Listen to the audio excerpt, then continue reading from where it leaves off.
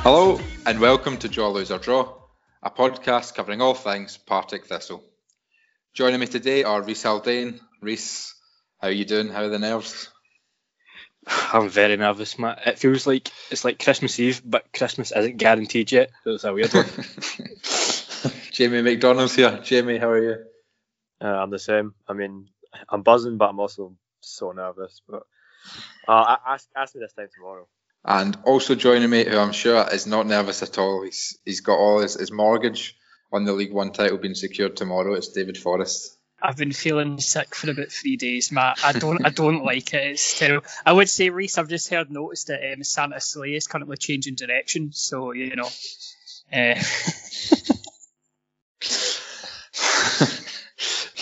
We'll start off with Saturday's game. We beat Airdrie 1-0. It turned into an nervy one, but we won it through a first half goal from Brian Graham when we were well on top in the game.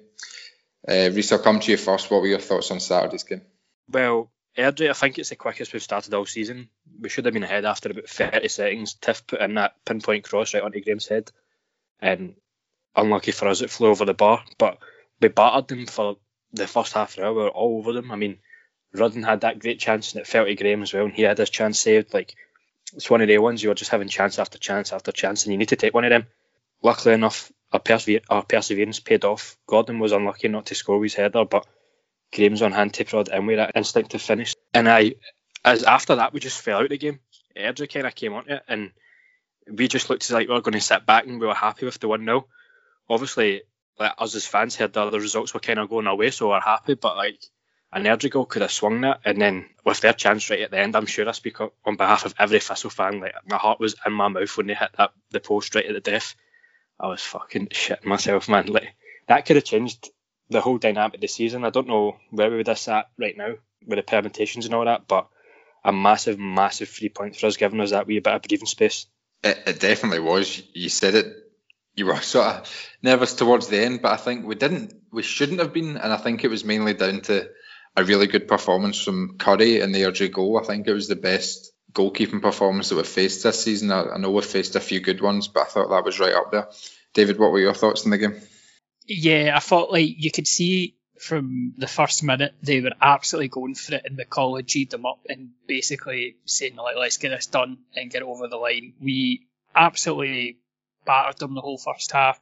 I got a message from Colin Telford about it, and he was in agreement that Airdrie probably didn't deserve anything from the game, but I don't think any Thistle fans in the second half, certainly the last 15-20 minutes, would have been taking it for granted that we were getting the 3 points, because that last 20 minutes probably took about 5 years off my life expectancy. It was horrific, and like, it was just really, really unnerving. And I think it's just the case of so many years of just conceding late goals and like grasping defeat from the jaws of victory, where I think every Thistle fan just expected us to concede a goal, and we didn't. And it gave me I think it gave the fans a real lift, and it gave the team a real lift as well, to know that they kind of overcame this. That was a very, very tough game in the second half, but we ground it out. I thought we were definitely the better team by a considerable distance in the first half, and on balance,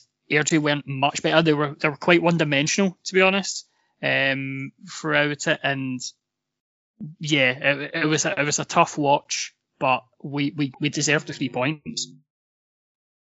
You mentioned Airdrie were quite one-dimensional, and I think Ian McCall did say in his post-match interview, you know, they posed quite a lot of threat from throw-ins and corners. Jamie, I'll ask you for your general thoughts on the game, but I also want to ask you, how many Thistle sides of the last 5 to 10 years do you think would have had the resilience to stand up to that? Because we have seen a lot of late collapses in recent years, and Do you think maybe this season we have turned maybe a psychological corner, or maybe not even this season, maybe just in recent weeks?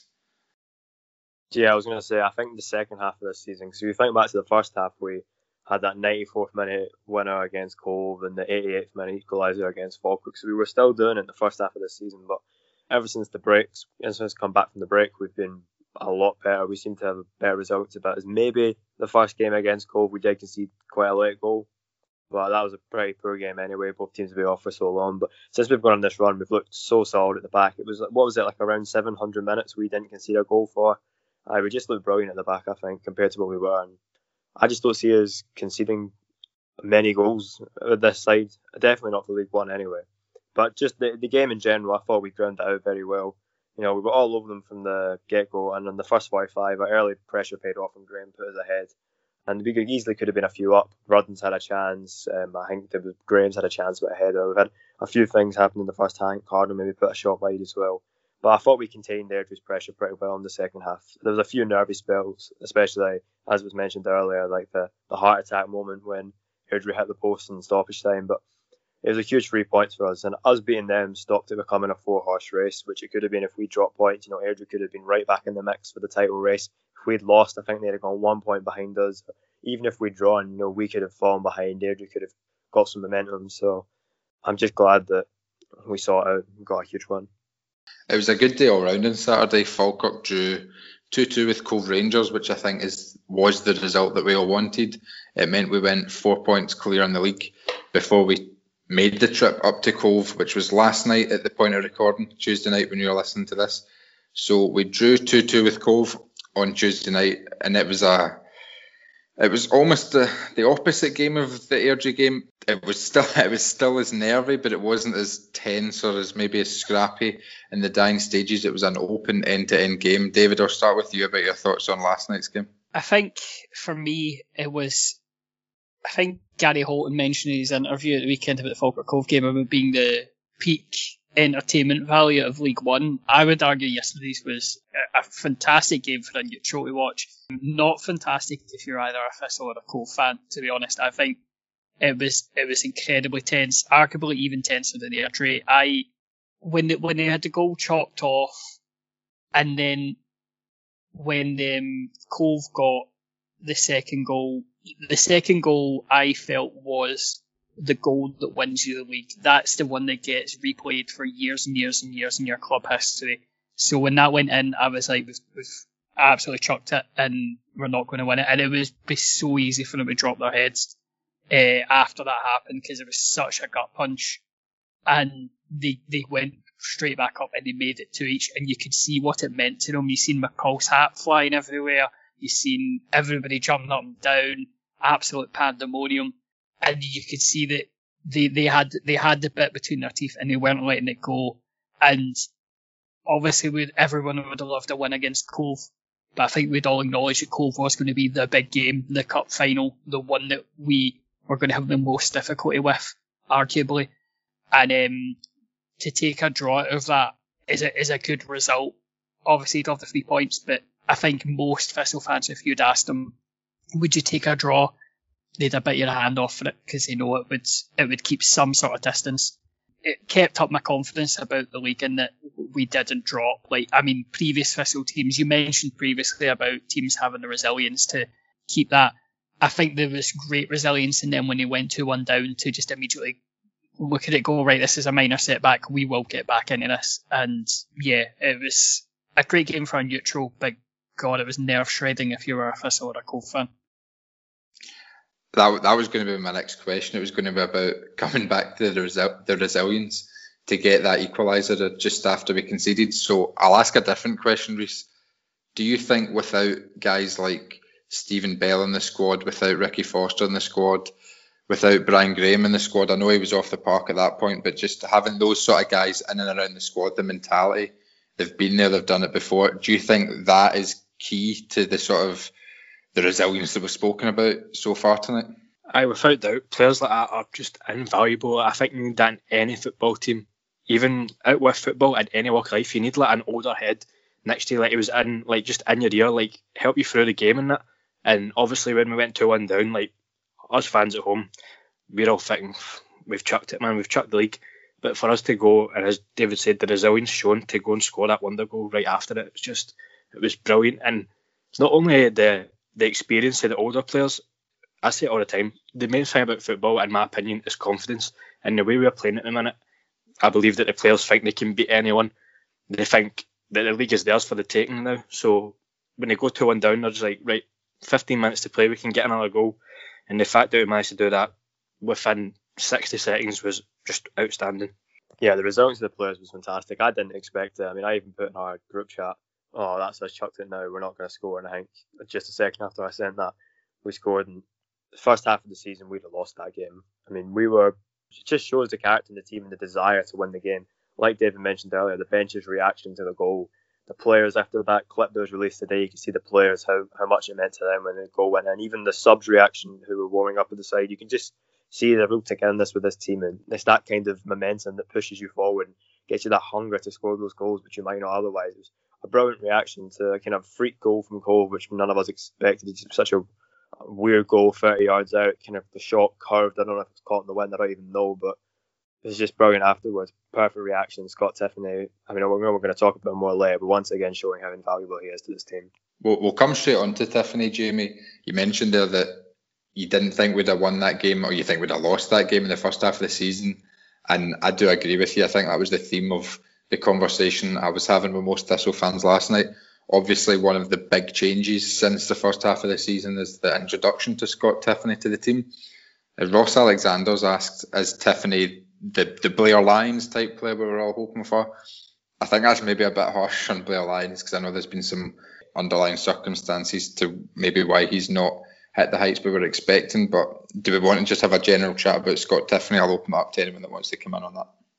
I think I did say in one of the podcasts earlier in the season that Tiffany actually is kind of like what we expected Blair Lyons to be. And that's not me criticising Blair Lyons, it's just more a testament to how good Tiffany's been. I mean, he's a class above in this league. I'd argue he's the best winger in the entire league. I mean, what an impact he's made. I mean, he does, obviously he got both the goals last night. I've not seen the first goal back yet. But, I mean, I know the talk that he's got both the goals, and if that's right, that takes him to 8 goals in 11 games, and I think he's got 4 assists as well. I mean, that's an insane impact that he's made. Like, thinking of the amount of strikers we've had who haven't even touched that goal tally, and he's a winger and he's come in on loan, you know, unexpected signing, and it's been absolutely fantastic, and he's been a revelation for us going forward. And he's allowed other players to play better in the team. Like, I think since he's been in the team, you've seen other players come on a bit. Like Richard Foster looks better going forward, and Ryan Graham's getting more goals. Zach Rudden's getting more goals. It's just we look better going forward since the addition of Scott Tiffany, and it's down to him. And I think the impact he has allows other players to play with more freedom, and it's fantastic. He's such a good player. And I really hope we get him next season, but I don't know if we're going to. Livingston might want to extend his contract now. Reece? Just echoing what Jamie said, like, I think the only thing that might stop Tiffany from getting any sort of Player of the Year awards is the fact that he came in January, because I don't think there's any doubt that he's probably the best player in this division, ability-wise. Like, he shouldn't be playing at this level, and I hope he pull off some sort of miracle and manage to get him back next season, but I can't see it, because he's been one of the best signings I can remember as a Thistle supporter. Like, when I think about a guy that changed our season in terms of goals, I always look to Scott McDonald, and now Tiffany's, I know it's a league below, but Tiffany's surpassed his goal record, and he's outstanding, mate. He's changed the whole way that we play, the whole way that we approach games, the way we go for teams, and he's given us that bit of pace. I've said for years we've struggled to replace David Damu because we've never really signed a winger until this season. Tiffany's he's just brilliant, mate, and I hope we get to see him for many, many years to come, because it'll be a real sad ending to his Thistle career if tomorrow's his last game at Firhill and he never gets to play in front of a full, obviously not a full stadium, but any sort of crowd at Firhill. David, I was going to ask you, Reece, touching it there, we mentioned Stuart Bannigan last week. He'll be in our discussion when we talk about Player of the Year on our awards episode. Will Scott Tiffany be in that discussion, despite the fact he only joined in the winter transfer window just there? I think absolutely. To kind of go back to the Blair Lyons comparison, I think that obviously it sounds a bit harsh, but I don't think anyone could have ever possibly seen Blair Lyons having the sort of impact that Tiffany has had. And that's not to say that Blair Lyons would have been rubbish or anything. I think just the reasonable expectations from what you expect from a player coming in. You don't expect this sort of level. And the idea of thinking if he was with us for the full season, what would we be like at the moment? Would we be already champions? What, it's kind of, your mind starts racing with it. As we says, he's changed the entire way that we play. From listening to McCall, and as well as that, from just hearing like sort of rumours that we were linked with Tiffany before it happened, a couple of months before and stuff like that. And you can clearly see that McCall sees him as the final piece of the puzzle. He was the one that was sort of going to be the final thing that we needed. And I can absolutely see McCall going for it and moving the earth to make sure that he comes back in next season. And to be fair, from what James Kearney said a couple of weeks ago, Tiffany seems to be absolutely loving the club. He's playing for the badge every week, despite the fact he's been here 5-6 weeks. And he seems to have really taken in the McCall philosophy and got in behind the team and like you see the togetherness. So I think there is actually a not bad chance of us actually getting him at the end of the season, just based on the fact that the team that he's in, how well he's done, the fact that the change that he's made to the positive contribution he's made to the team. I absolutely see him being a player of the year candidate. It's there is a couple in there. I know like him, Bannigan, Brownlee, Cardle, but definitely Tiffany should definitely be in that conversation. I think it is interesting, the discussion about if it's realistic for him to be a transfer target for us next season on a permanent deal. I think it's entirely dependent if we go up. I don't think you want to spend another season in the third tier, but if a player's happy at a club and we can make it work, I don't see why not, because he didn't have the best time of it at Livingston. So as you said there with James Kearney saying he was enjoying it, it might just be a case of he's enjoying it, he's settled, he wants to stay, and it might work for us. I would say to Livingston, he's rubbish. Don't concern yourself with trying to extend his deal. It is also quite interesting. It has been talked about a wee bit, but I think, see, when this season ends, if we go up, it's looking back on that weird January transfer window into the leagues getting shut down and then into a sort of extended transfer window for the League 1 and 2 clubs. If we'd signed Declan McDaid, we wouldn't have got Scott Tiffany. And we did sign Declan McDaid. If Dundee didn't then block Declan McDaid returning to us when the league restarted, we would have never got Scott Tiffany, and who knows where we'd be right now. It's funny how things work out. I'm going to ask you about a player that's been missing for the last couple of games, Stuart Bannigan. We've raved about him on the pods recently. He's been excellent. Jamie, I'll ask you this one. Just how much if we missed Stuart Bannigan in terms of performances, and of course the winning run came to an end last night, do you think that was a deciding factor? I wouldn't say it's the only factor why we didn't win last night, but he's obviously a huge miss in the side. He's, again, arguably the player of the season, one of the best, if not the best midfielder in this league. He's just fantastic.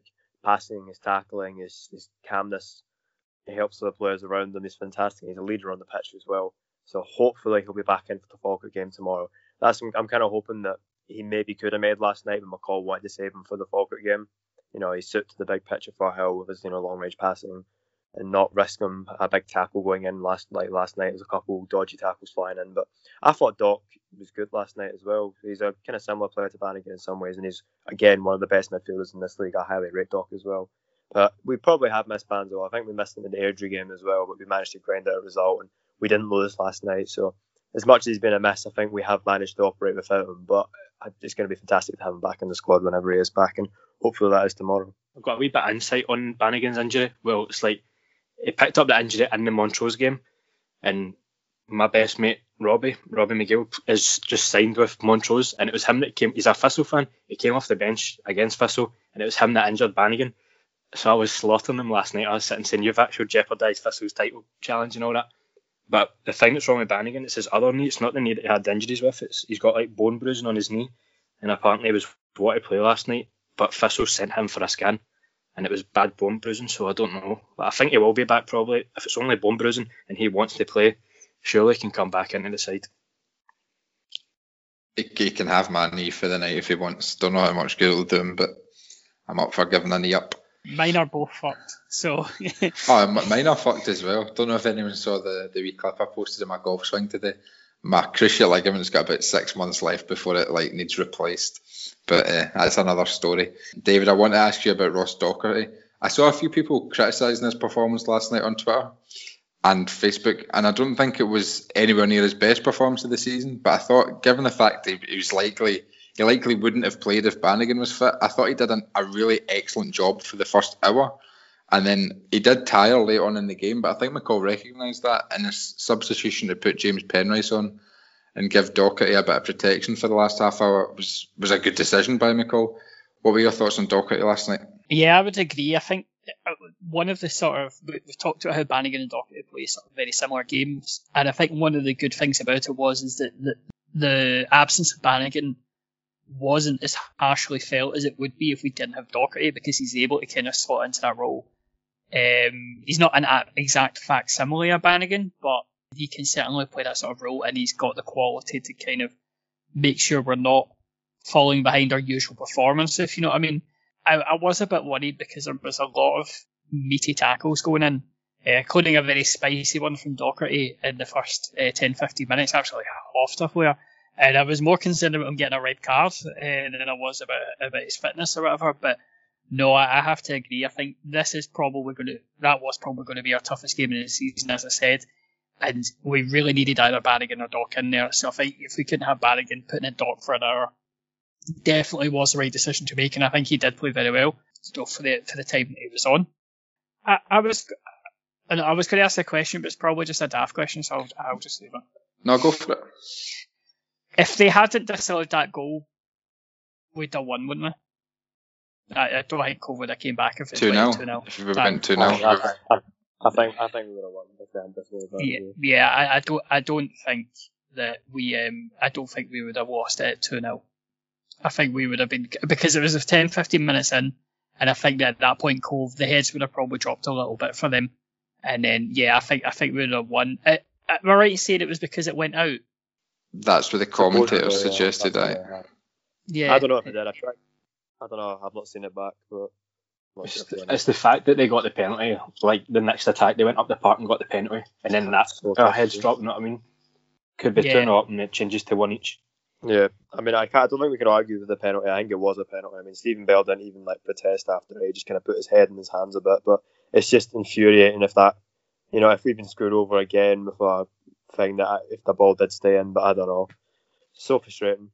Yeah, I think Ian McCall got booked at full time for protesting about something that none of us saw because our streams died, which was fantastic.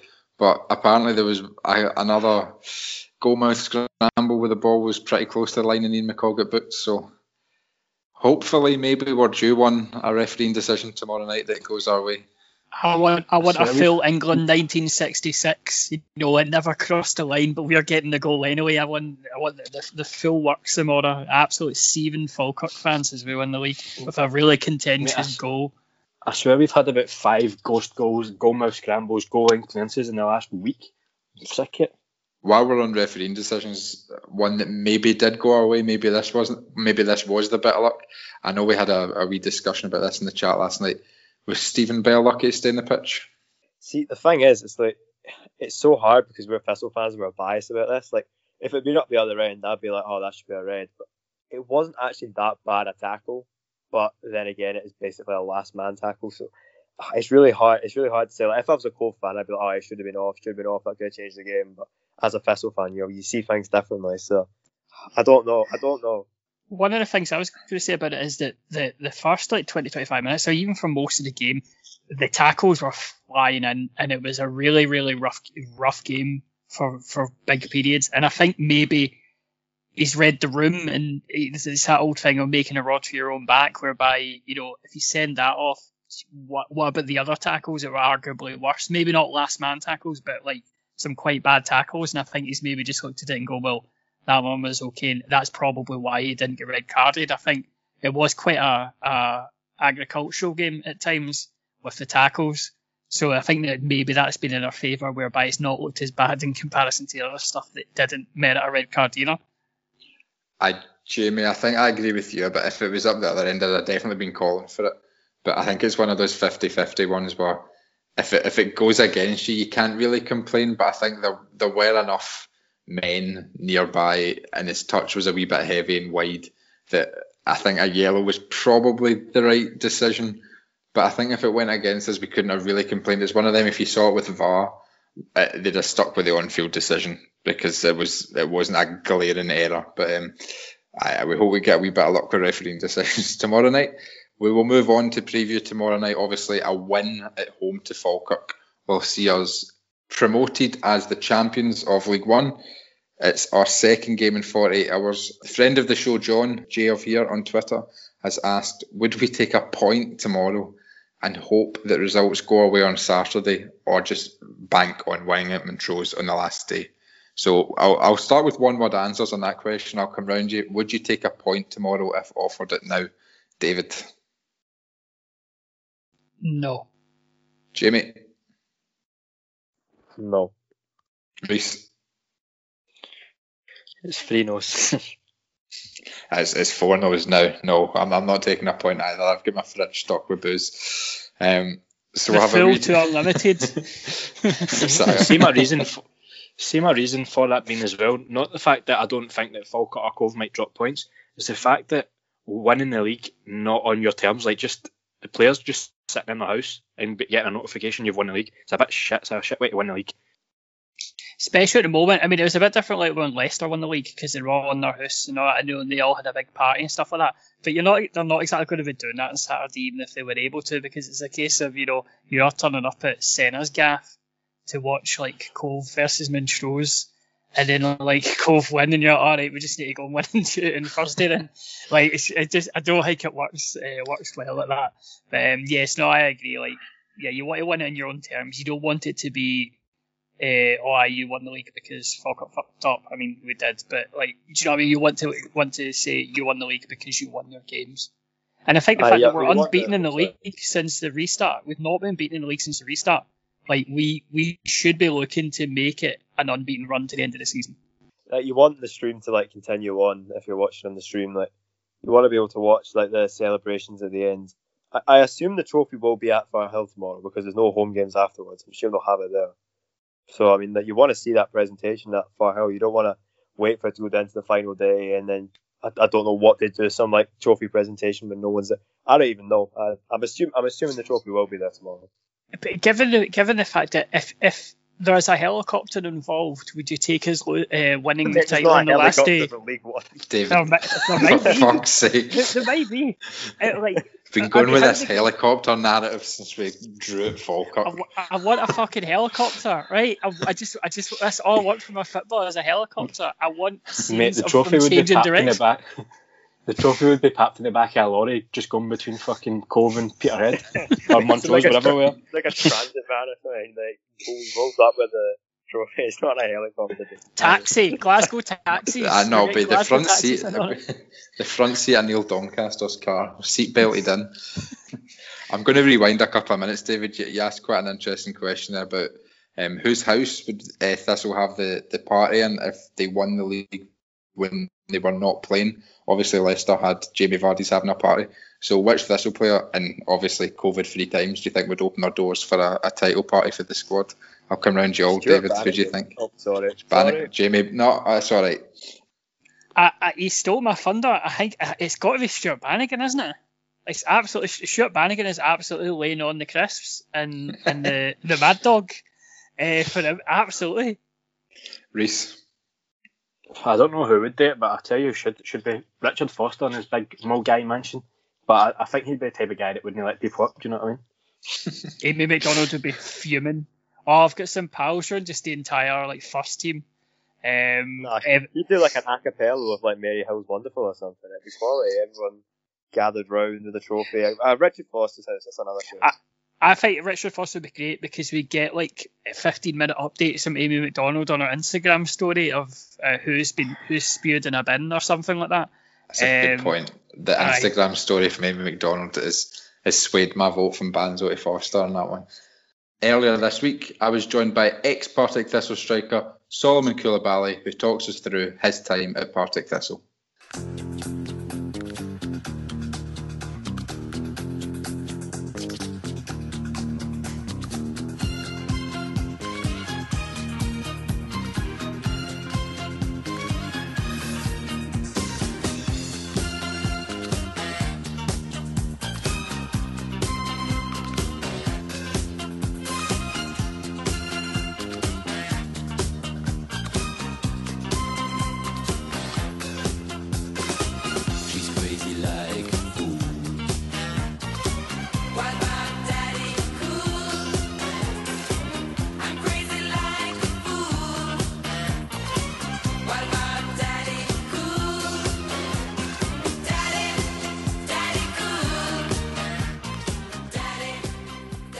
Thanks very much for agreeing to do this, Solomon.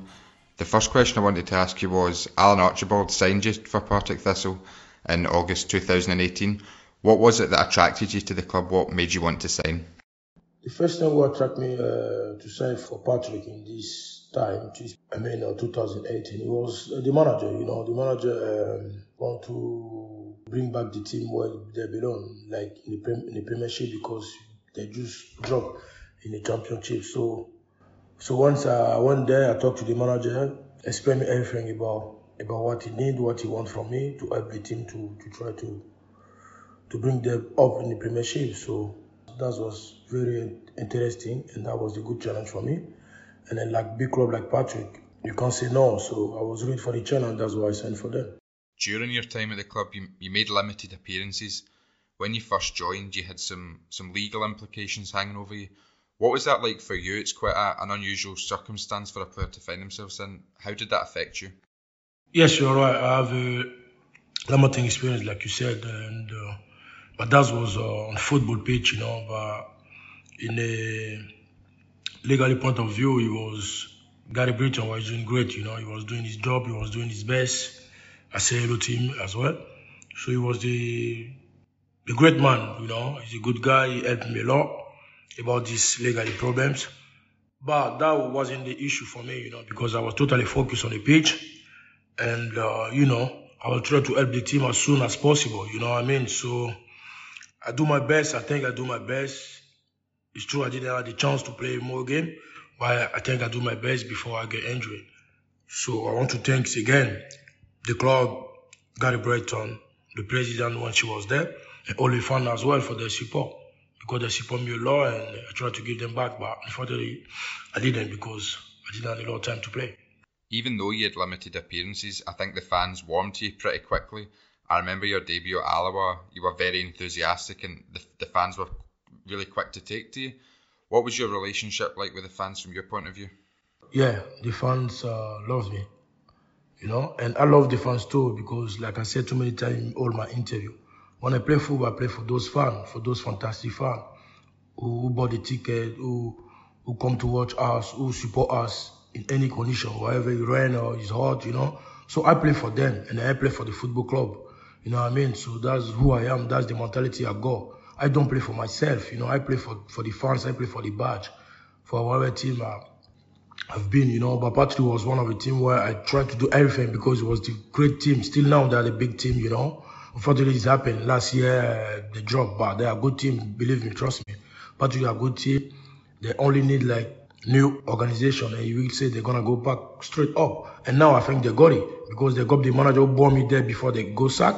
So they're doing good. So I wish them all the best, and hope they're gonna go back quick in the Premiership, maybe in 2 years or next year. I hope so, because they got great people now around the club. Great manager.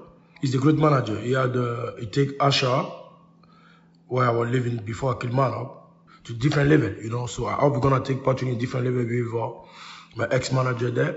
So they're doing a great job. I wish them all the best, and like I said before, I hope they're gonna make that happen by going back to the Premiership. And I'm sorry I didn't have the chance, time to give all my best to Partick, So I'm sorry for that, and I still support the team. I still pray for the team. I hope they're gonna go back soon in up. Obviously, Alan Archibald was sacked quite early on in that season, and then Gary Caldwell came in to replace him. What was your relationship with him like? It was sad. It was sad to see Alan going like that. He was a gentleman. He was a hard worker. So I feel sorry because I didn't have the chance to give him back the faith he had on me. So it was very sad. But now I'm really happy as well, because he's a Partick at the moment. He's doing his best with the new staff, and I hope they're gonna bring back the team up. And that's all. About Gary Caldwell, I don't have good relationship with him on football, just on football. Outside football, I don't have problem with him. He's a good man. He's a gentleman outside football. But in football, I didn't have a good connection with him. Maybe because he didn't like how I play, or maybe because he didn't fancy me. Sometimes like that. Sometimes you can be the good player, whatever you want. but the manager maybe doesn't like you or doesn't fancy you. I don't know. It's only him knows why and what he was doing. But outside football, you got a great relationship. You don't have a problem. I don't have a problem with Gary. No chance. I don't have a problem with him. I still like him as a manager because I learned something from him. I didn't learn something from him on football. I learned something from him outside football as a human being, because when we had the bad time, Patrick, in that time, he went with us in Spain. So we learned to be together, and then we do some, I don't know if I got the homework with the military camp, where I learned a lot, So he do his best as well. He do his best by try to give that mentality to us. He do his best by trying to give it that mentality, winning mentality, fighting spirit to the team that time. So, so I can't complain, because manager is the boss who decide everything. So, I know my quality. I know I'm an hard worker too. And I think he knows. Only him know, maybe, like I said before, he doesn't fancy me or he doesn't like me. I don't know. Only him knows. But the relationship outside football is still great. Even if he call me now, I'm going to answer. If he talk to me now, I'm going to answer. So I don't have a problem with him. Finally, I just want to ask you, when you were at the club, who were your favourite teammates, and are you still in contact with anyone at the club? All my teammates were my friends, But outside football, I try to talk a lot to Siena because he was a young lad, He just came from through reserve team, so I was giving him a lot of advice. Even when I've been to the national team, he sent me a good message. I answer him as well, and I wish him good luck. So I can say he was one who was close to me, Because even now I talk to him when he sent me a message, But all my teammates were my friends. I didn't have a problem with any people. The problem, I cannot call that problem. We can argue, in the change room, but I don't have a problem with any of my teammates. Everybody were good to me. I was good to them as well. So I can't say only Siena because he was the one who I was giving advice all the time because he got quality. So you need a bit focused. And I still keep in touch with Gary Brighton. So we speak often. Yeah, that's true. By email, something like that. I'm still having a connection with the club, So even though I forgot the name, I forgot his name. It was some gentleman there. I forgot his name. I do the interview with him. He wore glasses. Yeah, I forgot his name. He was a good gentleman. He's a good guy. He's a fantastic person. I say hello to him too. And every people were my friends, so I don't have a problem with them. I can't complain. Solomon, thanks very much for your time and all the best for the future. Yeah, thank you very much. Take care and hope the fans are going to enjoy my interview.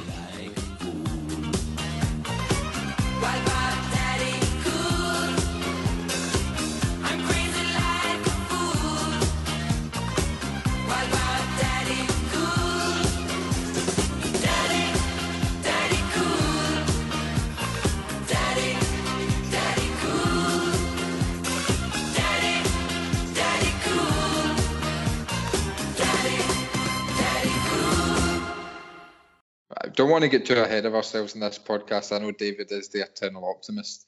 The rest of us are slightly more realistic. So the title is by no means in the bag. Promotion is still a long 90 minutes away. So I'm going to come round and ask you all now for your preferred starting 11 for tomorrow's big game. Jamie, I'll start with you. Assuming who I mentioned is all fit to start, I'd probably go with keep Sneddon in goals. There's absolutely no reason to drop him. As much as Kieran Wright, I think, is back in the squad, Sneddon's not done anything to be dropped. He's played well, so I'll keep him in. I've said for ages I want Foster to play at right back. I'm going to stick. I mean, it's not going to happen, but I'm going to stick with it. I want Foster to go right back, Penrice at left back, play it back to Bell and Brownlee. And then in the middle, if he's fit, Bannigan. Really hope he is back. Play Bannigan in the middle. I wouldn't usually say this, but I probably would play Doc alongside him. I think tomorrow's game maybe would suit him, playing those two alongside each other. So I'd keep those two together, put Tiff on the left, Cardwell on the right, and stick with Graham and Rudden up top. I'm with you. I think on everything apart from, I would probably just keep the same back four and have McKenna at right back and Forster at left back. I know we're all big James Penrice fans, but I think for now in a title run, don't fix what isn't broken. I want to ask you about Sneddon. I totally agree he's been really good since he came into the side. Do we have any complaints about Sneddon regarding Cove's second goal yesterday?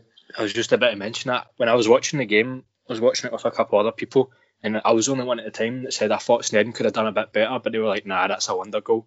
And having seen it again, I still think he could have done better. I don't know. Obviously, the ball does it moves away from him due to it being a great strike, but there is part of me that thinks he should have done better.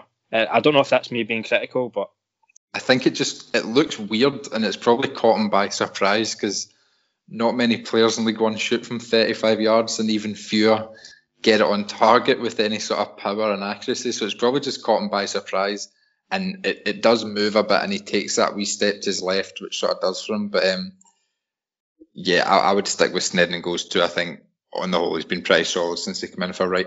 With a goal which Sneddon conceded yesterday, the only open play goal we conceded, maybe even close to 800 minutes now, I don't know, but that goal, it was like you've already said, it's such a weird goal. The way it swerves is so strange, and I don't know if that's actually where the player was aiming. I don't know if that's the part of the goal he was going for, but Sneddon maybe jumps a little bit too late, and like you said, Matt, he kind of like shuffled to the left a little bit just before it, and that probably ruined it for him. And he does kind of swipe at it too late. It just catches them by surprise as well. You can tell. I don't think he thought anyone was gonna shoot from there. And I don't know if the wind caught it or something, because it moved. It looked like a cross. So weird. It looked like he was trying to cross. I don't think so. I think he smacked it. No, I was pretty sure. I don't know. Like, did anyone honestly think that it was going in when he hit it? I didn't think that, but I think he did hit it. Imagine being that. David, the boy scored the goal of his life.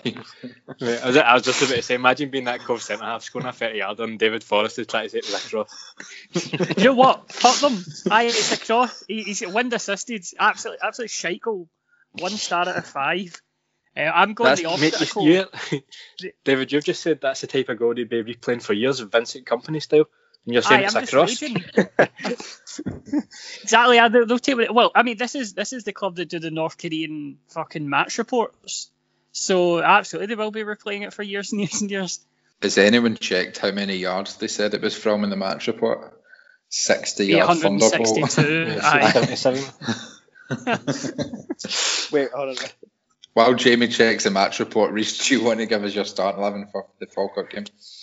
We'll see the change that we made at half time, bringing Cardo on for Murray. I'd start that from the beginning. I think Cardo is just, whenever Cardo's not playing, we don't look as if we're going to kick a ball. So Cardo in for Murray, and Gordon's been good lately, but you can't drop Bannigan in a game like this. So if Banzo's fit, he comes back in, partners Doc, keep the back four the same, don't fix what's not broke. And I've mentioned it a few times. I know people aren't really keen on him there, but I really like McKenna at right back. I mean, obviously I prefer him at centre half, but he's solid at right back. I know he doesn't go forward as much as Williamson would, but he got an assist for Tiffany's goal last night, and he puts in a decent shift and he gives us a bit more aerial threat. So same back four, Bannigan in for Gordon and Cardon for Murray. David? I have to agree. Sneddon in goals, the same back four.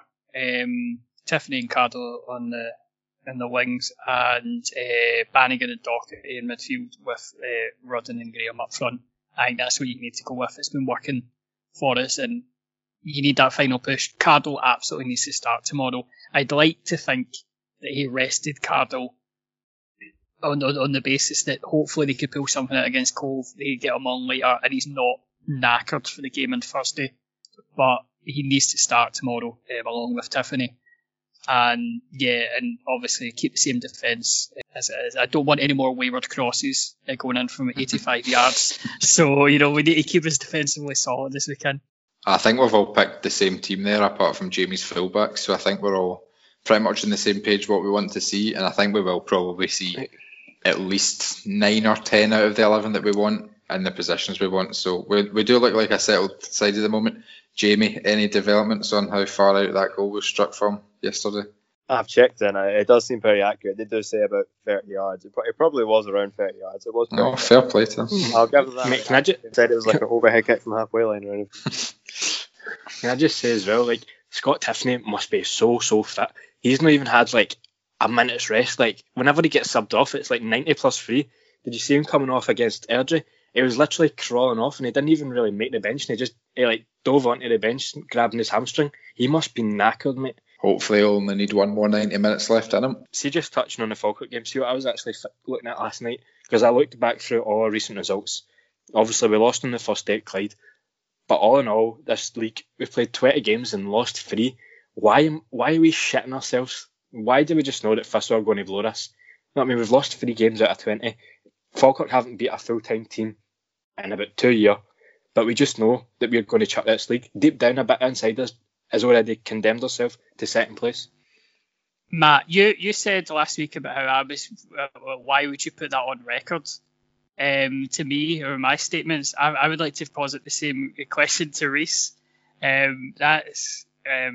I mean, it'll be great for when we do the season review of you. You're right. We absolutely, all of us inside are like, we're going to fucking chuck it. It's all primed for this. Well, maybe chuck it. maybe I'm off my nut, but like this is the one season, like, well, not the one season, the last few weeks that I'm sitting here. I actually don't think we're going to chuck it. Usually, I'm always like, Thistle going to mess it up. Don't say that, Jamie. I don't think we will. I just don't think we're going to do it. I think we actually have enough in us. This squad looks like it has enough in it. And this is the first squad for years that it looks like all the players are gelling in that first team and they actually care about everything. Just the reactions after all the goals tell you enough. I feel a bit sick listening to all this optimism. I'm cutting all this. This is all cut. No, it's got to all go in. I'm going to come round and ask you all again for one-word answers. The percentage of chance you think we've got of winning the title now. Jamie. I can't remember what I said last time. I think I said 75. So I'm going to say 90.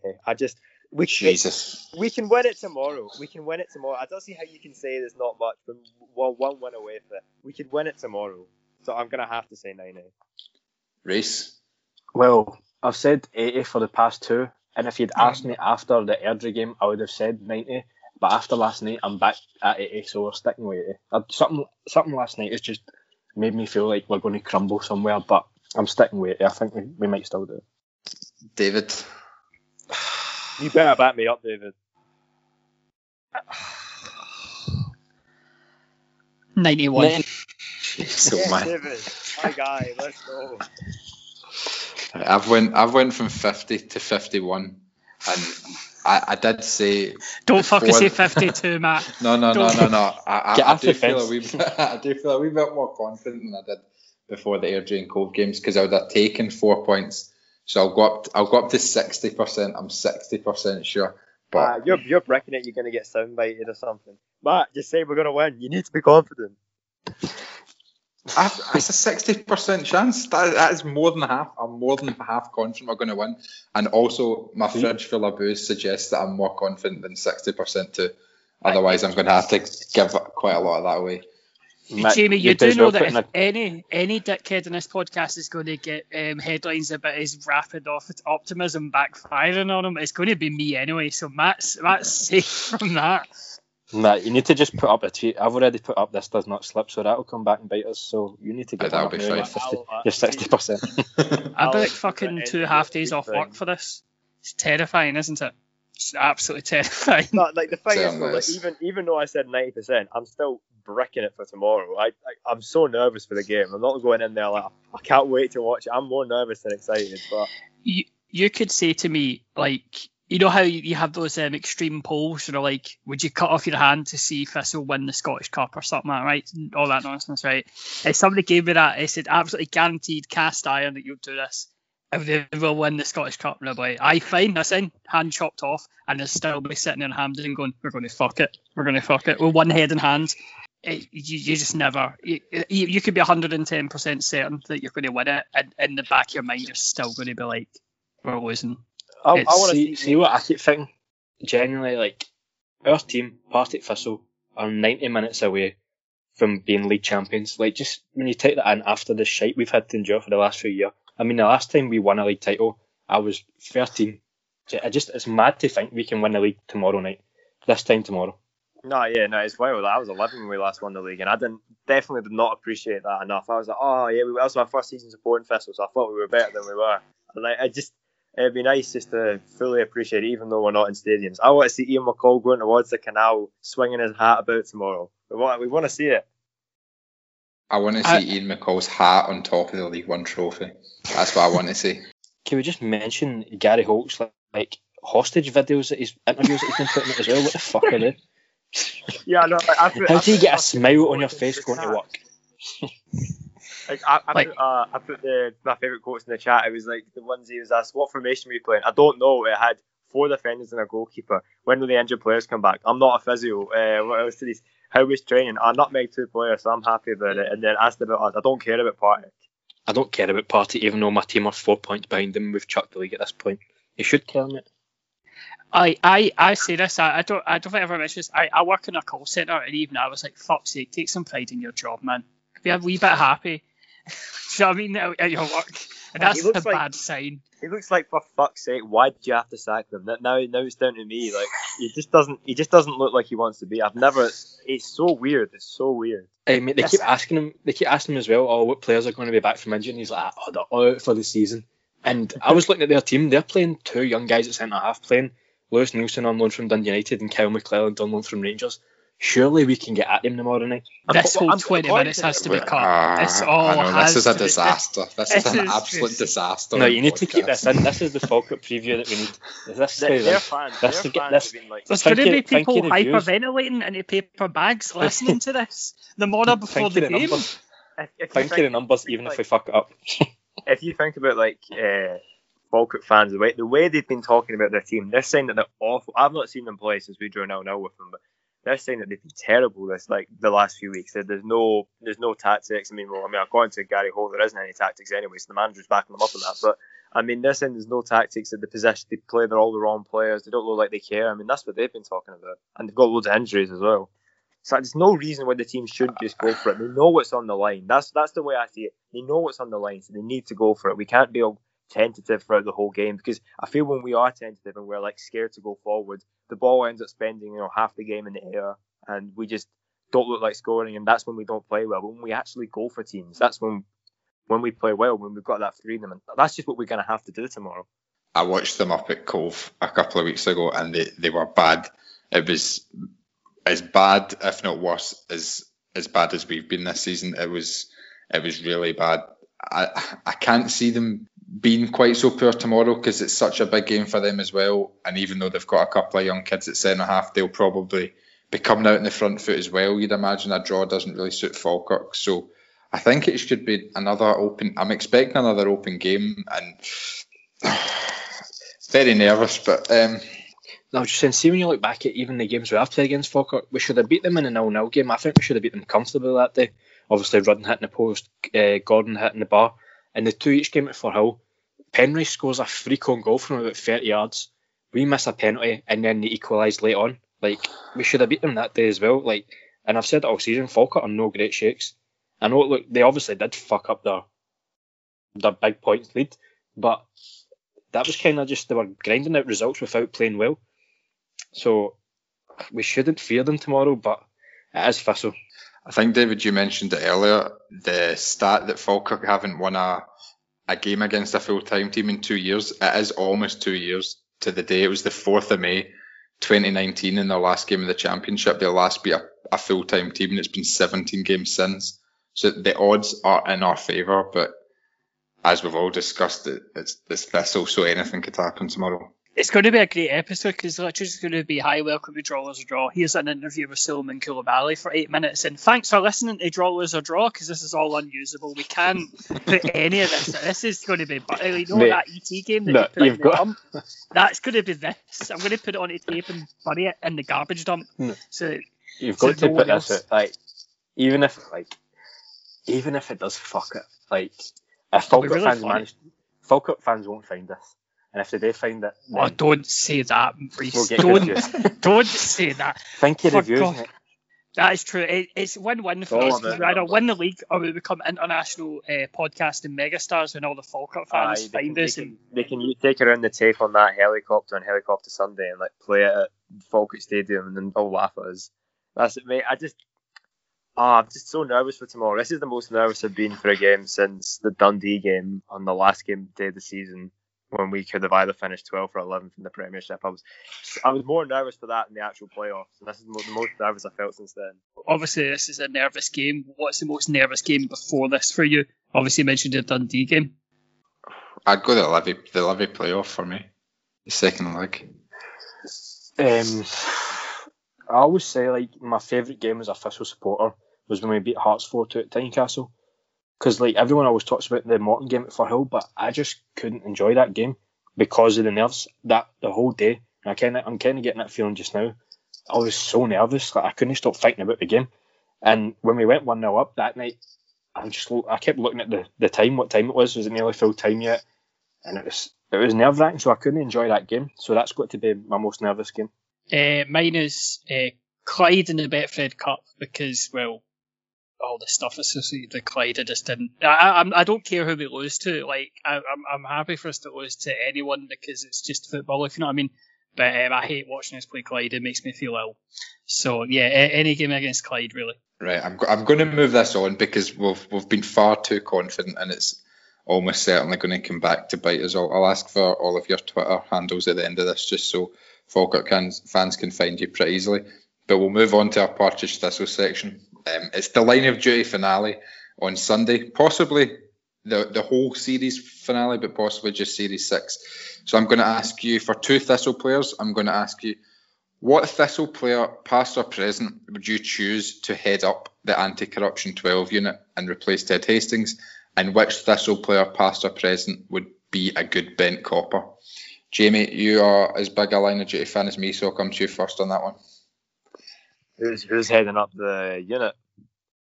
I'm going to say Chris Erskine. Doesn't take shit from people. Chris Erskine's going to be the new Ted Hastings. Can imagine he'll come up with some good lines. Who's a bent copper? It's got to be Ali Roy. Leaking group chats. Yeah, it's got to be Ali Roy. Good shout. Shout. All right, David, I'll let you think of a backup then. Reese, who you having? Right. This is where my lack of line of duty knowledge comes in. Like, I've only seen the first season. I need to get back in it because it is a proper good show. But I'd say leading the force, I'll go Stephen Anderson. Just an old head. He's been through it all. And the bent copper will be Jack Storer. David? I thought for the head of the sort of, you need someone who's going to get shit done, who doesn't take no for an answer, and is just absolutely, he's willing to go beyond, bend the rules a bit to make sure that he gets stuff done. So I was going to go for Jack Storer as my head of AC12 because I think it would just be absolute carnage and it'd be great. As well as for my bent copper, Abdul Osman, absolute snake trying to get sent off at Tynecastle. Absolutely, for a shadow of a doubt, Abdul Osman, the bent copper. For my AC12 unit, I think I'm going to go Stuart Bannigan. And on his lanyard picture where he says AC12 Superintendent Bannigan, I want the picture of him at the SAS day with the wee camouflage hat on his head and mud in his face. I think that's a good look for a head of anti-corruption. So he would definitely get the job done. Take no shit. He ticks all the boxes. For my bent copper, Kenny Miller. No further comment on that one. There's quite a few shouts to bent copper. There's a couple of names to be chuck in there. I mean, Arian McKinnon, maybe. Oh no, maybe he'd be like an OCG probably member actually. He'd be like one of the Balaclava men. I could see him in that. Jason Banton as well, because there's obviously then Mitch Austin also. There's the elusive people who you don't know who they are, so that'd be them. Dan Jeffries, definitely. He's in for a shout with that Dan Jeffries. What did Dan Jeffries do wrong? Nothing. Mate, he didn't Dan do Jeffries anything. is just a good guy, mate. He didn't do anything. He's just going about his business in the Welsh 10th tier. Leave him alone. But Dan Jeffries, I genuinely can't remember him. No, Aaron Lennox. He'd be mine, Aaron Lennox, because he's just... Mate, Aaron Lennox is actually a bent copper. Like, he stole a Thistle training bike and never brought it back. Like, he got released and he stole one of the bikes. That's a fact. Allegedly. Allegedly. Yes. I love random bits of inside information you like leak now and again, Reese. Just like, Aaron Lennox stole a bike. Maybe Reese is the bent copper. He's got all this inside knowledge of all the goings on at Thistle. I think Reese is Reese H. I think. Haldane. Mate, see the stuff that I get told sometimes, and I just need to be told that I can't tell people it actually kills me inside. And then I leak wee bits of information, and I've got people on my back saying, "Oh, why are you letting people know that?" Mate, I hate it, man. Are we going to have to get Aaron Lennox on to defend himself? I did steal that bike. I did. It was a misunderstanding. They just never came to collect it. But hold on. Aaron Lennox has the right to be questioned by one But obviously, one ranked senior David, so I'm afraid you will not. We'll get Cammy Bell in to question him then, since he was the number one that season. Yeah, no comment. Thanks for joining us on this episode of Draw, Lose or Draw. If you've enjoyed it and you want to give the lads some feedback or some stick for their opinions, you can find them on Twitter. Reese, you're on Twitter. What's your at? It's at Reese Haldane, so ReissHaldane. Jamie? It's Jamie Mick 1876. And David? You can send your hate mail, libel, lawsuits, and just general bammery to Viano14, VILLANOXIV. Cool. Well, we hope that next time you join us, we'll be league champions by then. But if not, we'll probably be needing counselling with each other. So it'll probably be quite a deep and meaningful episode next, either way. But as always, thanks for listening. Stay safe and wear a mask.